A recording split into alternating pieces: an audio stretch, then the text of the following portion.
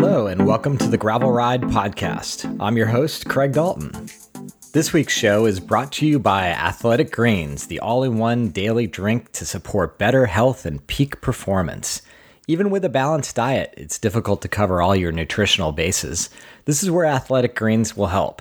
Their daily drink is nutritional insurance for your body that's delivered straight to your door. I'm going to try a little sound effect here because I'm actually drinking some Athletic Greens right now. I feel like this year has been so trying in so many different ways that it's comforting to supplement my nutrition with Athletic Greens. It's a complex blend of 75 vitamins, minerals, and whole food sourced ingredients.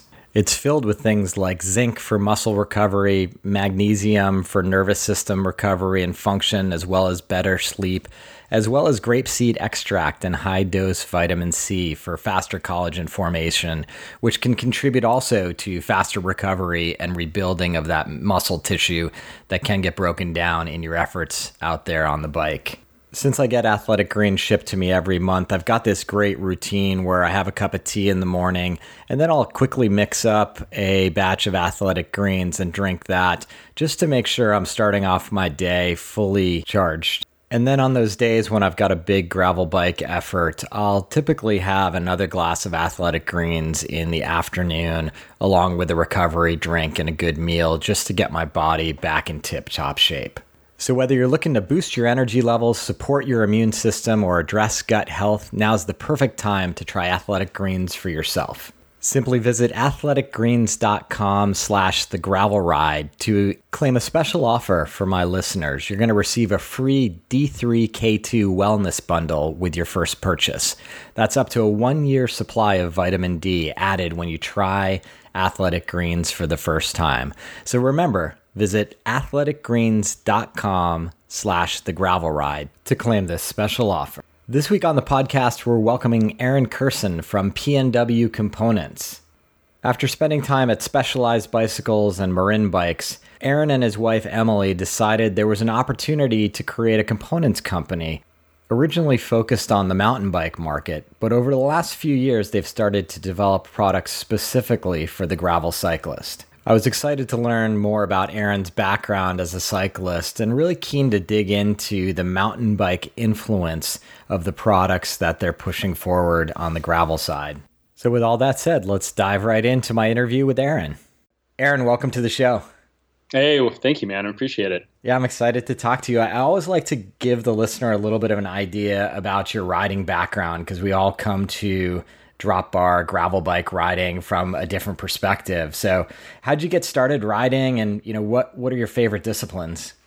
Yeah, I got started actually through BMX racing when I was, I guess I started when I was about 8 at the Napa Valley BMX track, which is, the original one is no longer there, but I was into that. I just had some buddies that got into it. I was awful. I was a chubby kid who was, liked the idea of biking, but man, I had such bad asthma. I just couldn't really make it work very well, but just kind of stuck with it. And then eventually a friend's brother left their 24-inch wheeled Specialized rock hopper at my house just for, I don't know, he forgot it and never came and picked it up for a few months. And I started riding that around, and that's when things totally changed, like having the ability to have gears, get up and over hills. And I think it just opened this whole window of like freedom. To be able to get out and kind of do your own thing. And that's really what hooked me. And so, I got started on the mountain bike side of things. And then eventually that led into downhill racing.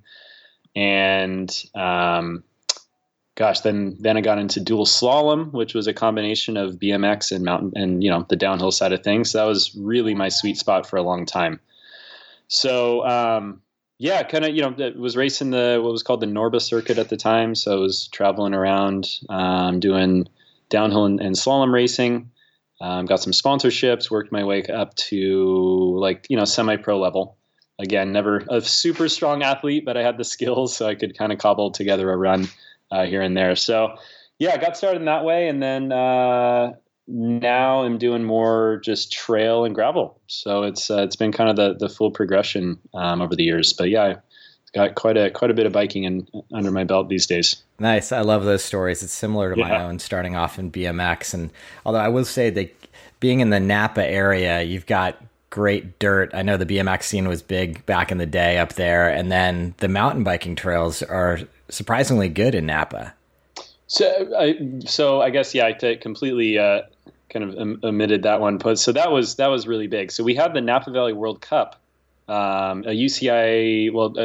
Eventually was the UCI Grundig World Cup. Was actually in Napa. So that was when I was like, gosh, I don't know, 12, 13, 14 years old. We had it a few years in a row, and that completely. Like my dad and I volunteered as course marshals, and it was like watching Tinker Juarez race back in the day, and that was really cool to see. So that kind of hooked me, and at the time, that was the only type of mountain bike racing really that there was cross country. So that's technically how I got started. Is I did that, and I remember I the last year it was in Napa, I signed up to race, and first lap in, like just again. Chubby kid with asthma, like I just way overexerted myself. I threw up, and then my body cramped up, and so on. They had this big downhill where everyone would watch, and I just fully cramped, like arms, legs, everything cramped. I fell and tumbled down the hill, and a buddy of mine was filming it back then, so I have some footage of that I should pull out someday. But yeah, the riding's good, man. It's super rocky, really steep, ton of punchy climbs. It gets really sandy and dusty in the summer, and then. That led me to riding in Tahoe. That's where I would always race the downhill stuff. And so, I mean, it's just like sand. So that was a really, really, just kind of as a side note, like now living in the Seattle area, completely opposite terrain. And it took me a good season up here to kind of recalibrate on like what it's like actually having grip in corners. Like I'd come into a corner and I'm like, whoa, okay, that was way too slow. Like I think I can carry more speed. And now when I go back to Tahoe, I'm just totally a fish out of water. So it's been an interesting transition going back and forth. That's what's always fascinated me about riding in different places, whether it's mountain road or gravel, is just the different terrain that gets put in front of you and the different techniques required to successfully navigate it. Oh, it's totally different, man. Yeah, I mean, yeah, with the more loose stuff, I mean, there's a lot more. I describe it as, kind of pinching the seat just to keep some semblance of normality, when you're on the bike, just to like, okay, well, as long as I'm pinching the seat, like even if the bike is all over the place, at least this is my like center anchor point for the bike, and the front end can kind of wobble around or whatever. And then up here, it's completely opposite. It's just really grippy, with the exception of wet roots. Like that obviously is squirrely, but just when the dirt's good and moist, I mean, it's so tacky. So it's a very different style. Yeah. And then on the gravel side too, it's like, for me, at least, I really love the terrain that we have up here, because you can cover a lot of ground. Your lungs are clear. You don't have to worry about dust, especially if you're in a group, which is really, really nice. So it's, again, yeah, just a different experience than I grew up with. Yeah, absolutely. And I think for the listener, I often get asked about gravel bike setup or just riding techniques, and it's so dependent on where you are. And I always like to describe it as you're sort of putting skills in the bank. Like the first time you ride through sand, you're not going to know what the hell to do, but you will the second time, and you'll eventually get the technique the more you're on it. And the best, most well-rounded riders have just put all these experiences in the bank so that when they come across a rock garden or sand or some other type of situation like mud, they just kind of know how the bike's going to feel underneath them, and they can adapt from their home riding environment to this, the positioning and the skills required to navigate whatever's in front of them. I totally agree, man. Absolutely agree. Yeah. And with bike setup too, I'm sure we'll get to it, but yeah, it's kind of cool seeing how folks, cause gravel's, it's converging both sides, right? It's people coming from road into the gravel scene and people coming from mountain more towards road. It's kind of this really cool intersection. So then seeing people's bike set up between, it's very clear typically like what side of the spectrum they're coming from into gravel, which is really exciting to see too. Yeah, absolutely. And I'm super keen to get your perspective. But I'd love to hear about kind of your journey. So you were racing mountain bikes, you were in love with bikes, and then you found your way into the bike industry. Do you want to talk about how that experience eventually led you to founding PNW? Absolutely, man. So yeah, I was working in shops, through high school and then through college, on summer breaks. I really got lucky. I mean, quite honestly, just one of my best friends and riding buddies, his dad owned a bike shop, and so that was an easy in. But I had worked at a few shops before that, but that was really like where I was able to take on more responsibility, and he trusted me to. I mainly was doing mechanic work and a little bit of sales, but that was really cool. So I was kind of at a point in life where I was starting to think about, well, what did I want to do, post college? And I got to speak with a lot of the sales reps. We carried Trek and Specialized were our two bike brands, as well as Santa Cruz. So it was a really cool shop. So I got to chat with them and kind of understand more about the industry. And of course, the reality of what it's really like was absolutely different than these little kind of tidbits I was getting through a sales rep. Right. Because, I'm like translating things that they're saying into my own little like idealistic mindset of what it's like, it just seemed like this magical thing. So, anyway, so, worked in shops. So I did that for a total of about 10 years. And mainly was doing it to pay for, getting employee discounts on bike stuff, and paying for my racing. I mean, that really was it. I obviously was living at home and didn't have those type of expenses quite yet. So it was all about racing. But, so once I got into college, I went to a school called Sierra Nevada College that's based in Tahoe. And the big draw there was, you're in Tahoe, which is fantastic. And then also they had they had interest in starting a bicycle race team. So I came in and was able to start it, and was the president of the race team, and it really was mainly me on the team, but they were able to fund my racing and help promote the school through that way.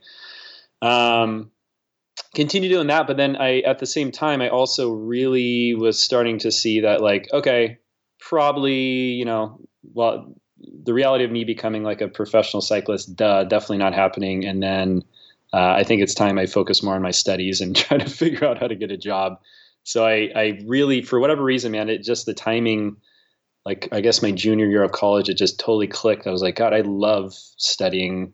As boring as this may sound, I love studying business. So I really got into all my classes and was able to land an internship with an angel investment group called the Sierra Angels. So angel investing being, investment in early stage companies. Learned a lot about that side of things and was able to actually land a job out of college at a startup there. So did that. This is unrelated to bikes, but the reason I'm bringing it up is basically, I was employee number 6 at this startup. Our product was a residential scale windmill or wind turbine. So you could actually produce energy for your home. Really cool product, but I was, unfortunately, we had some infighting with our board. So two of our investors got into a pissing match with each other. They both pulled their money out at the same time, and the company went bankrupt. So I, kind of was out on my own and trying to figure out what to do. And just through kind of networking of just buddies I had in the bike industry or just riding buddies, I was able to get my resume to Specialized.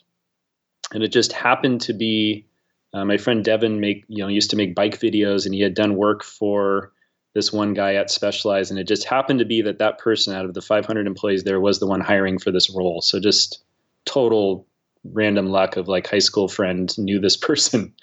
And so I was able to get an interview and went through the process and was able to land a job as a product developer at Specialized. So it was kind of this weird transition of things. But that was my first intro into truly into, the development side of the bike industry. So that was very cool.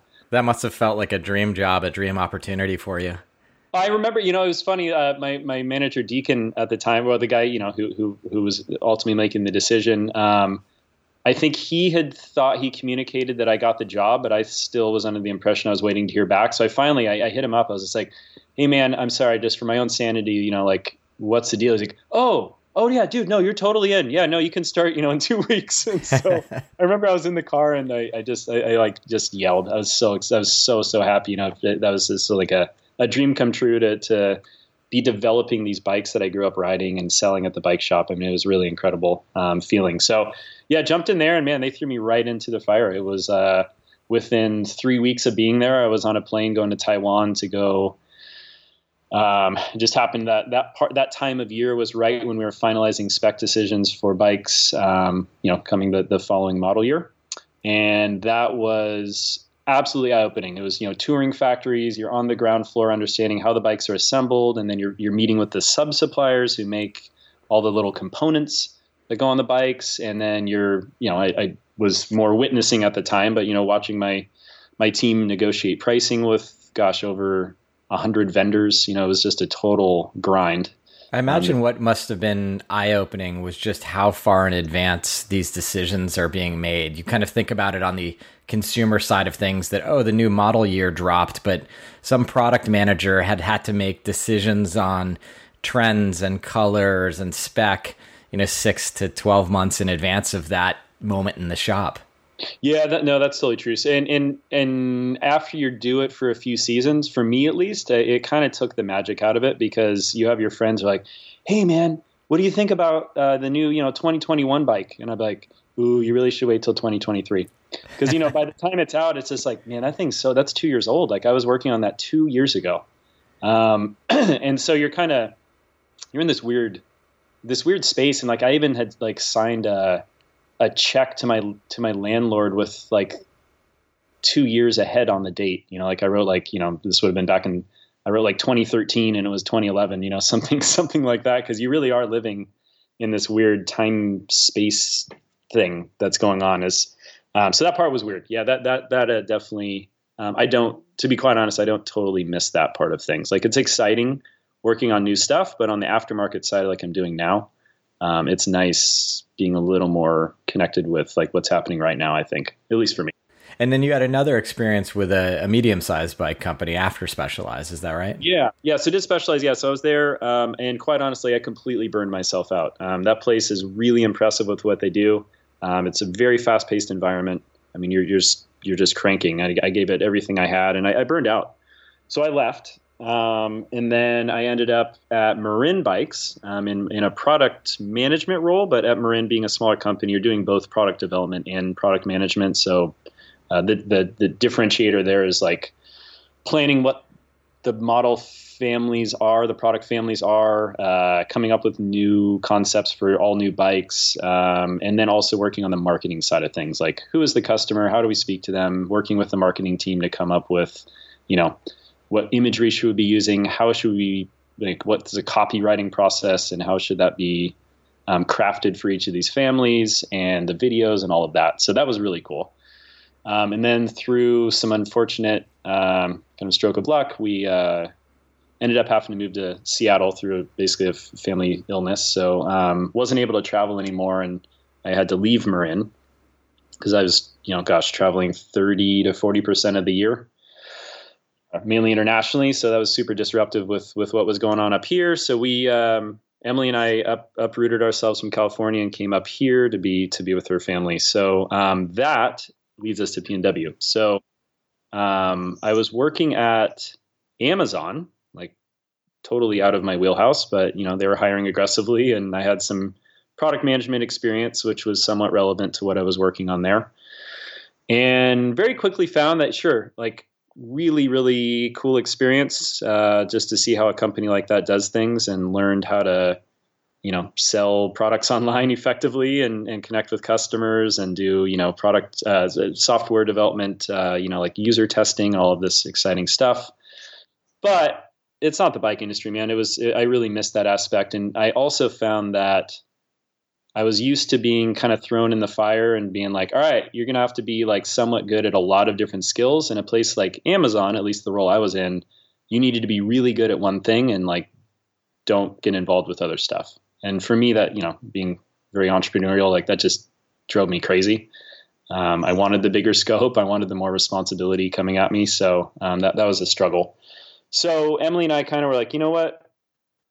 We were really wanting to create something and have kind of this distraction, given the family dynamic that was going on with her dad being sick, and a distraction for me from doing stuff that I wasn't super passionate about. So we started thinking like, what's missing in the bike industry, and how can we help this? Like it's, we have enough industry experience and also direct, experience as a customer of like, well, where are we frustrated? And it's like, well, customer service is a major concern. Because at the time, at least, a lot of brands, it was kind of like, oh, you broke it? Well, too bad. or like, oh, you're having an issue. Well, we can't get back to you for another week, or like just no response at all, just crazy stuff. So, we knew that could be improved. We also knew that pricing was way high, just, based on the pricing that I saw at the factory level. Everyone's using the same factories. So I knew what other brands were paying for stuff. And I'd be like, wow, so it started at this price and now I have to pay this at the retail, at the cash register. That's insane. And start thinking about like, why is that? And a big part of it is just the way businesses were structured. They have very high overhead costs. They have these really fancy offices, or just high headcount, or they're spending a ton of money sponsoring, World Cup race teams, millions of dollars going into that, which guess what? You as a customer, you're paying for that through the sale of product. And that may not be something that everyone is interested in. And the other side of it too is just, if you sell through distributors, you have to mark up your product a lot because the distributor also needs their margin. So you're kind of arbitrarily pumping up the price. And a lot of this I felt didn't really benefit the customer. Like, what if you don't care about Tour de France? What if you don't care about the distributor that's offering the product and you just want a really cool quality product that you feel good about? And then from Emily's standpoint, being, marketing and branding and kind of graphic design guru that she is, she's like, well, there seems to be opportunity where we can create a brand that is focused around, it has a high-end look to it, but then it surprises customers in terms of the affordability and the reliability of the product. So those were kind of all the things that came together, and we got started. We were living in a hotel at the time because we didn't have a place to live up here quite yet. And I remember calling one of these factories that I used to work with, that I actually developed a dropper post with them when I was at Specialized, and hit him up, gave him an idea of what our idea was, and he was like, "No way, I'm working with you guys. Like, you're way too small. You're crazy." So I was like, no, you don't understand. So I kept on it for weeks. Just like, no, like really, we need to do this, man. I'm telling you, like, this is the future. We can make this happen. I know we're small, but just trust me on this one. So finally he came around, gave us a chance, which really changed everything. So that was our first opportunity to start developing product with them and selling it. And yeah, I think that was a pretty pivotal moment, and it's also what I've had to do continuously is just being really tenacious and staying on things, and it ended up working out in the long run. So it's been an interesting journey for sure. Amazing. Was that first product launch? Did you launch basically with a single mountain bike dropper post? Single mountain bike dropper post, and nowadays, like, there's no way it would even sell. Like, it was just way off the back. Things have changed very rapidly since then. But yeah, we came in with one product, one diameter, one travel, and that's what we needed to get our start. And then we got really aggressive, or I got really aggressive at the time with just trying to develop and push with other product offerings. But yeah, I mean, droppers were our staple for the first 3 years that we were getting going. I feel like it was a category as a mountain biker that the kind of your RockShox and your other brands, it was super expensive to get that product, but it was becoming very clear from riders in forums that having a dropper post was game changing for bike performance. So I can imagine there was a lot of people looking at the product and then asking themselves, who is PNW Components and can I trust them? Yeah, and that was the number one thing that we knew we had to, like, once we got started, it was like, all right, well, we have to gain trust and we have to do it very quickly. So, like, what's important to customers? So we started thinking about it. It's like, well, us touting how awesome we are is basically as good as basically useless, right? Like, that shouldn't have any weight. So we need to get validation. So I was like, okay, well, we need to leverage customer reviews, totally unbiased, just, random customer coming in, buying a product. We need to really encourage them to give us a review, and they have to be honest about it. Like, we can't do this weird slimy stuff where it's like, hey, we'll give you a $30 gift card if you leave us a review. You're leading the witness. That's not fair. So it was like, how do we encourage people to leave reviews? That was a big one. We then need to leverage these reviews in terms of getting them out there in front of other people so they understand like, oh, okay, well, this person had a good experience, and oh, wow, there's hundreds of people that had a good experience. Interesting. I've never heard of these guys, but seems like other people are interested, but still there's that other piece of trust you need to instill. So then it was like, well, we need to get, the big media outlets obviously are very important for that. So, I had connections through my days at Marin and Specialized with different editors at, Pink Bike or Single Tracks, Vital, all these different publications. So we got long-term reviews through them. And then kind of tying it all together is like, well, where are people looking for product? And where are they trying to educate themselves and learn? And it's like, okay, well, social media obviously is a big piece of this, and it's growing. Think back 4 or 5 years ago, like that still was relatively untapped in the bike industry. People are looking on YouTube and they're looking on Google. So we need to be in all of those places, and we need to be there in a really helpful way. We can't just be loud and proud. It's got to be very helpful and tasteful in how we're doing it. And that was all Emily on making that happen. So that's how we looked at it. The more traditional way of doing things, at least at that time, was having your shops get the word out there, which we then transitioned to at a later point. So we have a very strong IBD network, which is awesome to see grow. But at the time it was, again, we wanted to be in front of customers where they're searching for product, as opposed to, paying for like print ads in magazines or, again, sponsoring race teams. Cause to me, that's very biased. Like having a pro rider say how awesome they think the stuff that they're being paid to ride is. I think customers are much smarter than that, and they know that that's, it's a biased opinion. But that was the model at the time. It's fun talking to you as someone who came across PNW for a mountain bike post probably 6-7 years ago, I want to say at this point, and gone through that same journey from the other side, which was kind of, okay, being a little bit incredulous that you could have a solid product at the price point that you offer it at, then digging into the reviews and saying, well, what the heck, I'm going to give it a try, and then being blown away by the product and the experience. And I've still got that original post on one of my mountain bikes cranking today. So it's cool that you shared the Amazon part of the equation, because I think it really rounded out how you thought about the company, having the bike industry experience, but then also that Amazon experience, and how, you've got to be right out there with the customer online, and the product's got to be solid, and the experience on the site has to be solid. Yeah, no, and all that. And, speaking about Amazon, what was really interesting is, we launched on Amazon right off the bat. I knew, again, there was a huge bias at the time against Amazon from the bike industry. I was like, that's crap. It's like Walmart. And I was like, okay, fair enough. But guess what? Like I've seen the data. There's a lot of people on there. So you can say what you want about it. Like, I'm going to view this as like a blue ocean opportunity. It's like, you can hate on it, but again, that's where people are doing a lot of their shopping.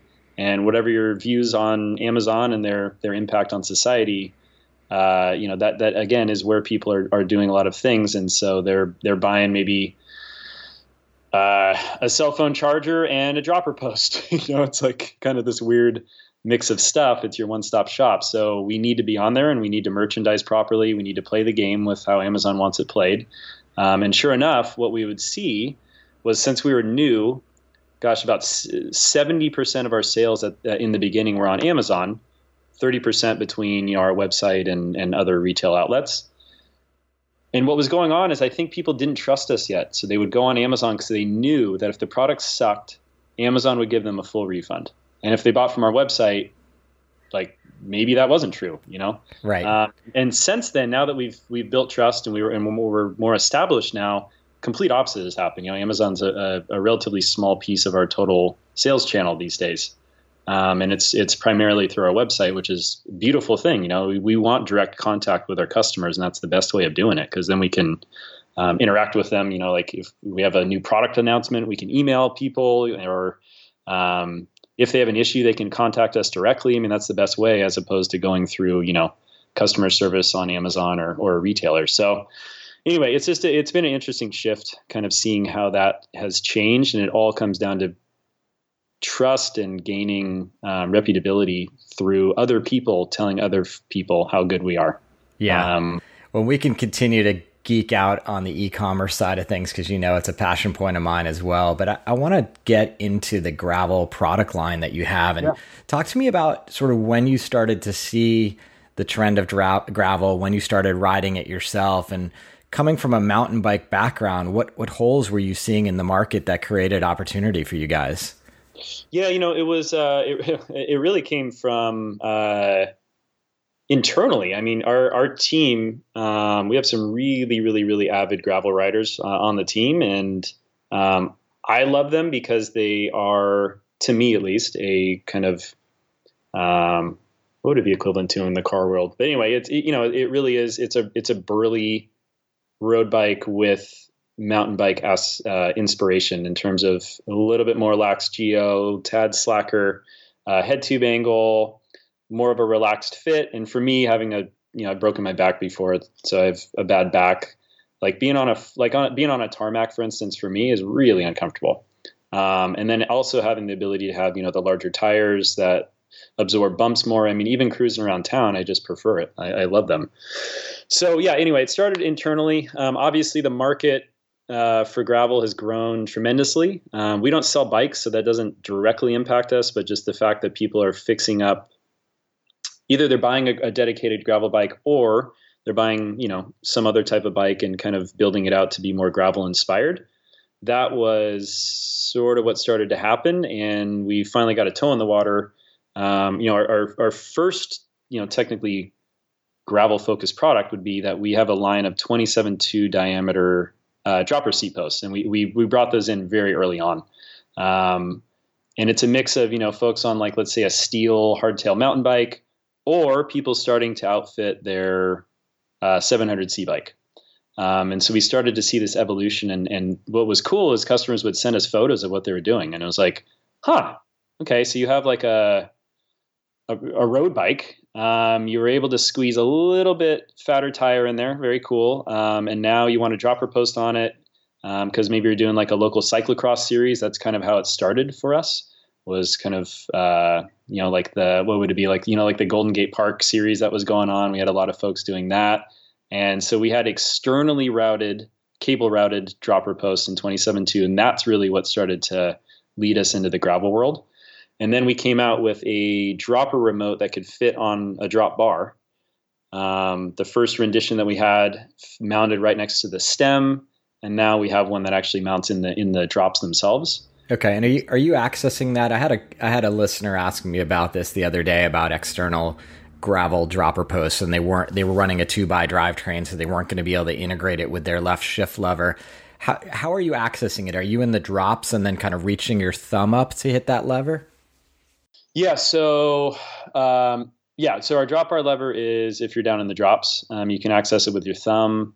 You can access it. We've had some people do some interesting stuff where they actually flip it upside down and they actually mount it on the outside of the bar. And then that way you can tap it with your fingers, whether you're in your hoods or down in the drops.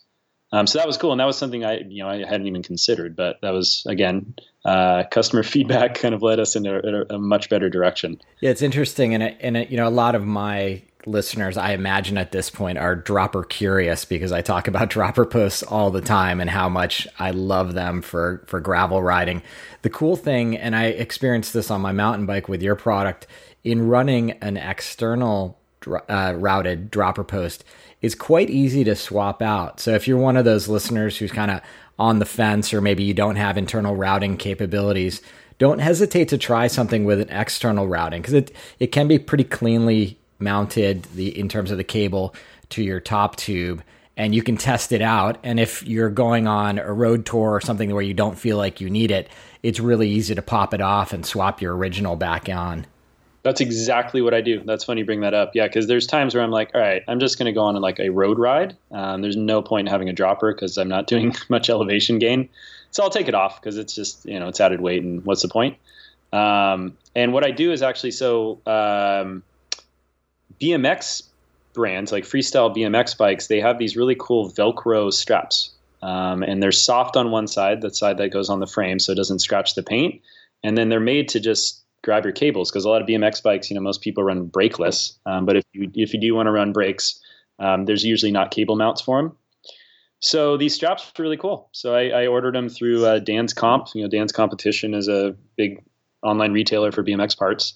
And so I use those, and that holds the cable onto the frame. And then when I want to take it off, I just unstrap them and pull the cable off. It's super easy. Interesting. No zip ties or anything you have to deal with. Yeah, I like that because I've always done the zip tie thing, and that would really save me a step. Yeah, and also, the zip ties, as things rattle and you get some grit in there, like they can really scratch your paint, which, I don't know, not everyone cares about that. But when it comes time for resale, you have someone pointing at it being like, well, I don't know, man, this thing's pretty beat up. So it's just one less thing. Yeah, exactly. I think my first gravel bike, I just absolutely destroyed because I didn't put any thought into how hard everything was going to bang around when I was riding it the way I did. Oh my God. I mean, like riding up on on TAM on some of those fire roads, I mean, it's just a rattle fest. So yeah, the bike gets really rattled up. Yeah, exactly. Early on in the conversation, we were kind of talking about gravel drawing from lots of different sides of the sport. And you certainly have a lot of road athletes who are familiar with drop bar riding coming over to gravel and typically mimicking their same cockpit setup. So, an average male might choose a 44 centimeter bar. You came out with the Coast handlebar, and you've kind of blown that out. Your minimum size is the 48 centimeter, and then you've got a 52 centimeter as well. Can you talk about the design of the Coast bar and why you think wider bars have a place in gravel? Yeah. So that's a great point. So after droppers we transitioned. So the bar is the first dedicated product that we did for gravel. So cool thing about the Coast is what we did is we went with a shallower drop, shallower reach, and then widen the bar. So coming from the mountain bike side of things, it was always, how do I describe it? I mean, getting on, I would run a 42 or a 44 bar. And when I was out of the saddle pedaling, it just felt more twitchy. And for me, I was like, okay, well, I guess that's just how a drop bar is, whatever. But the more we got to thinking about it, on a mountain bike, we're running 780 millimeters, even 800, 810. If you're riding, well, I don't know. Some people prefer the larger bar, but if you're riding downhill or something, you have a much wider bar. And the biggest benefit is stability. Because when you have if you're thinking about if you're looking down on the stem from the top view and kind of turning your bars, that it's a much larger circumference. And therefore, when your hands are really wide, it takes more movement to have the wheel pivot down the center line, if that makes sense. So if you're really, really close to the stem, like on a fixie, the bars are going to be really twitchy, but the wider you are, it's more stable. So that's the biggest benefit for gravel. And now that we're taking these things off road, you want more stability, because that front end, once it starts to chatter around, I mean, that's, in my opinion, at least, it's pretty sketchy. It can be scary. Because if you hit a bump weird and your body weight's a little bit off and you can't correct it, or if you overcorrect, you're going to go over the bars, whether you're on a fire road or a single track or whatever you're riding. So that was the opinion we came from as well. Let's take a little inspiration from the mountain bike side, make these bars wider. But to do that, you don't want a super, deep drop or a ton of reach on the bar itself. So you kind of want to make that a little bit more neutral. And then with that, to keep your reach numbers in line. So if you take your arms and you go wider, you're going to be leaning in more. So you're actually effectively becoming more stretched out. And so you want to counteract that by reducing your stem length. So our general rule of thumb, and of course, this is very much, torso and wingspan dependent, but our general rule of thumb is for every 20 millimeters wider that you go with your bar width, you're going to want to shorten your stem by 10 millimeters. So that's kind of our rough kind of napkin calculation. So,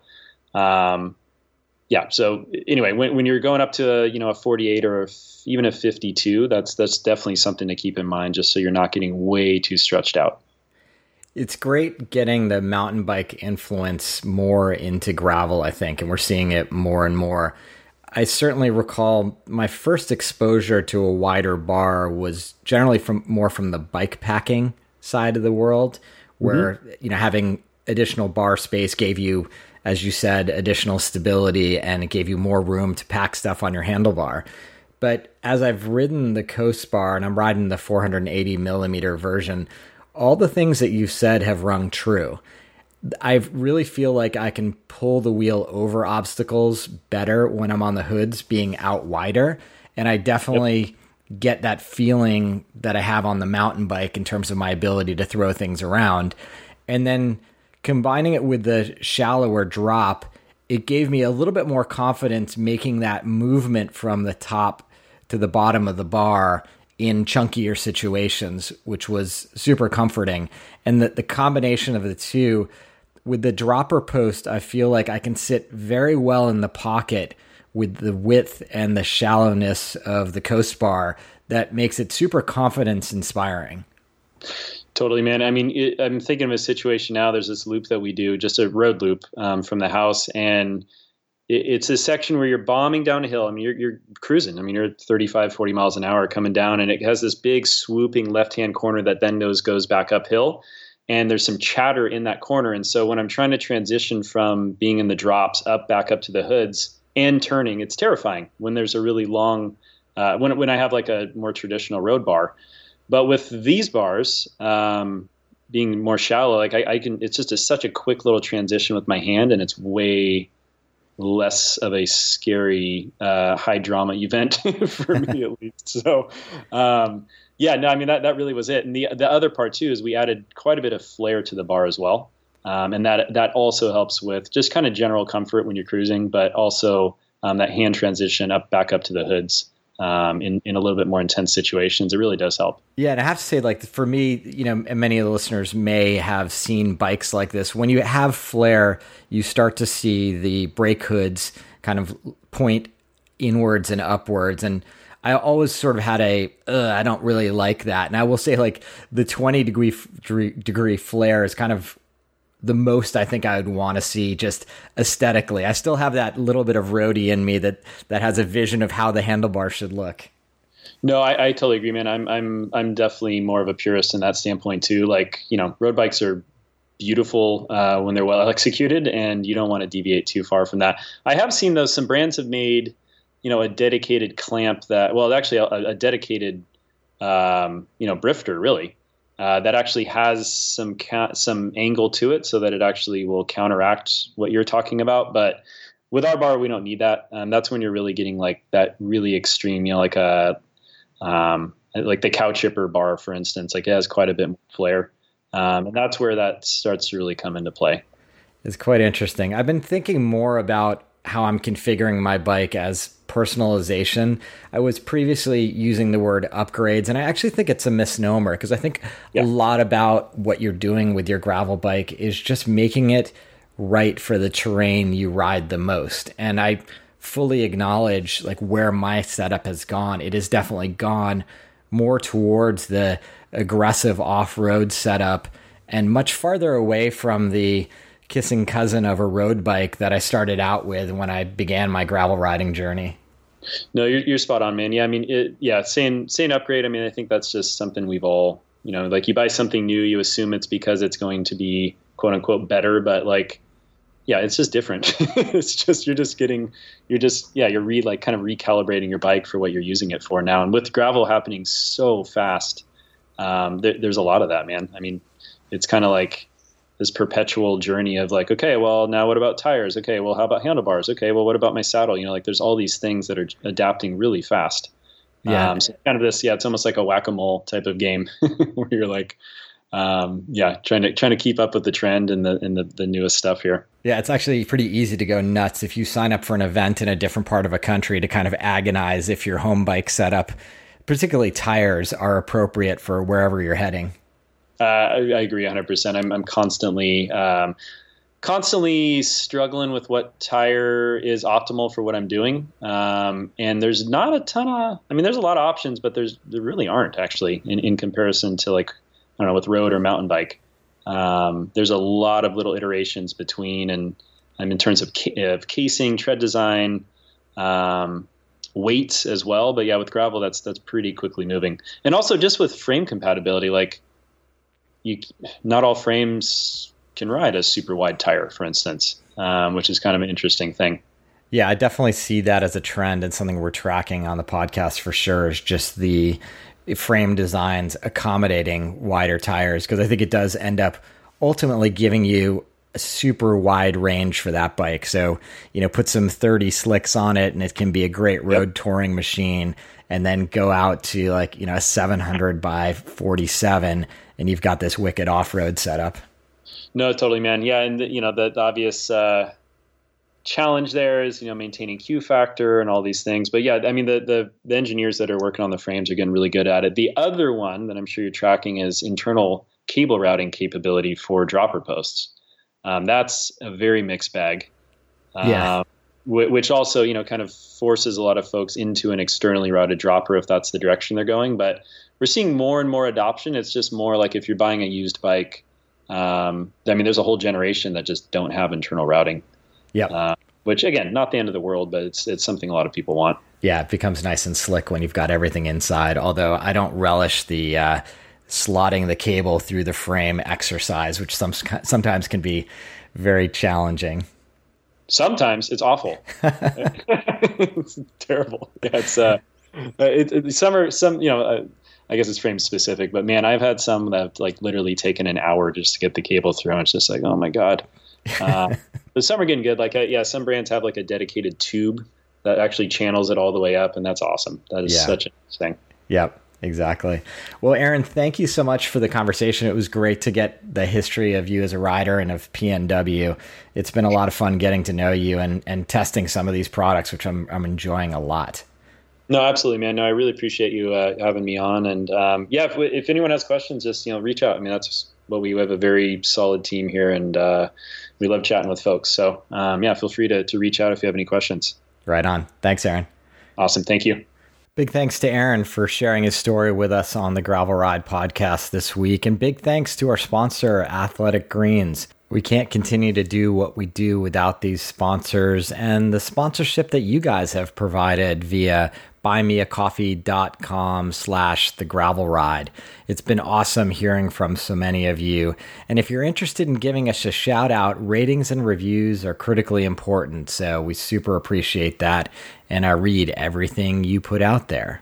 Speaking of feedback, I also wanted to highlight that we've created a new Facebook forum. So if you search for the Gravel Ride podcast, you'll see a group you can join where listeners are discussing some of the things we're talking about on these episodes, as well as the In the Dirt episode. So I welcome you to join that group and look forward to hearing from you there.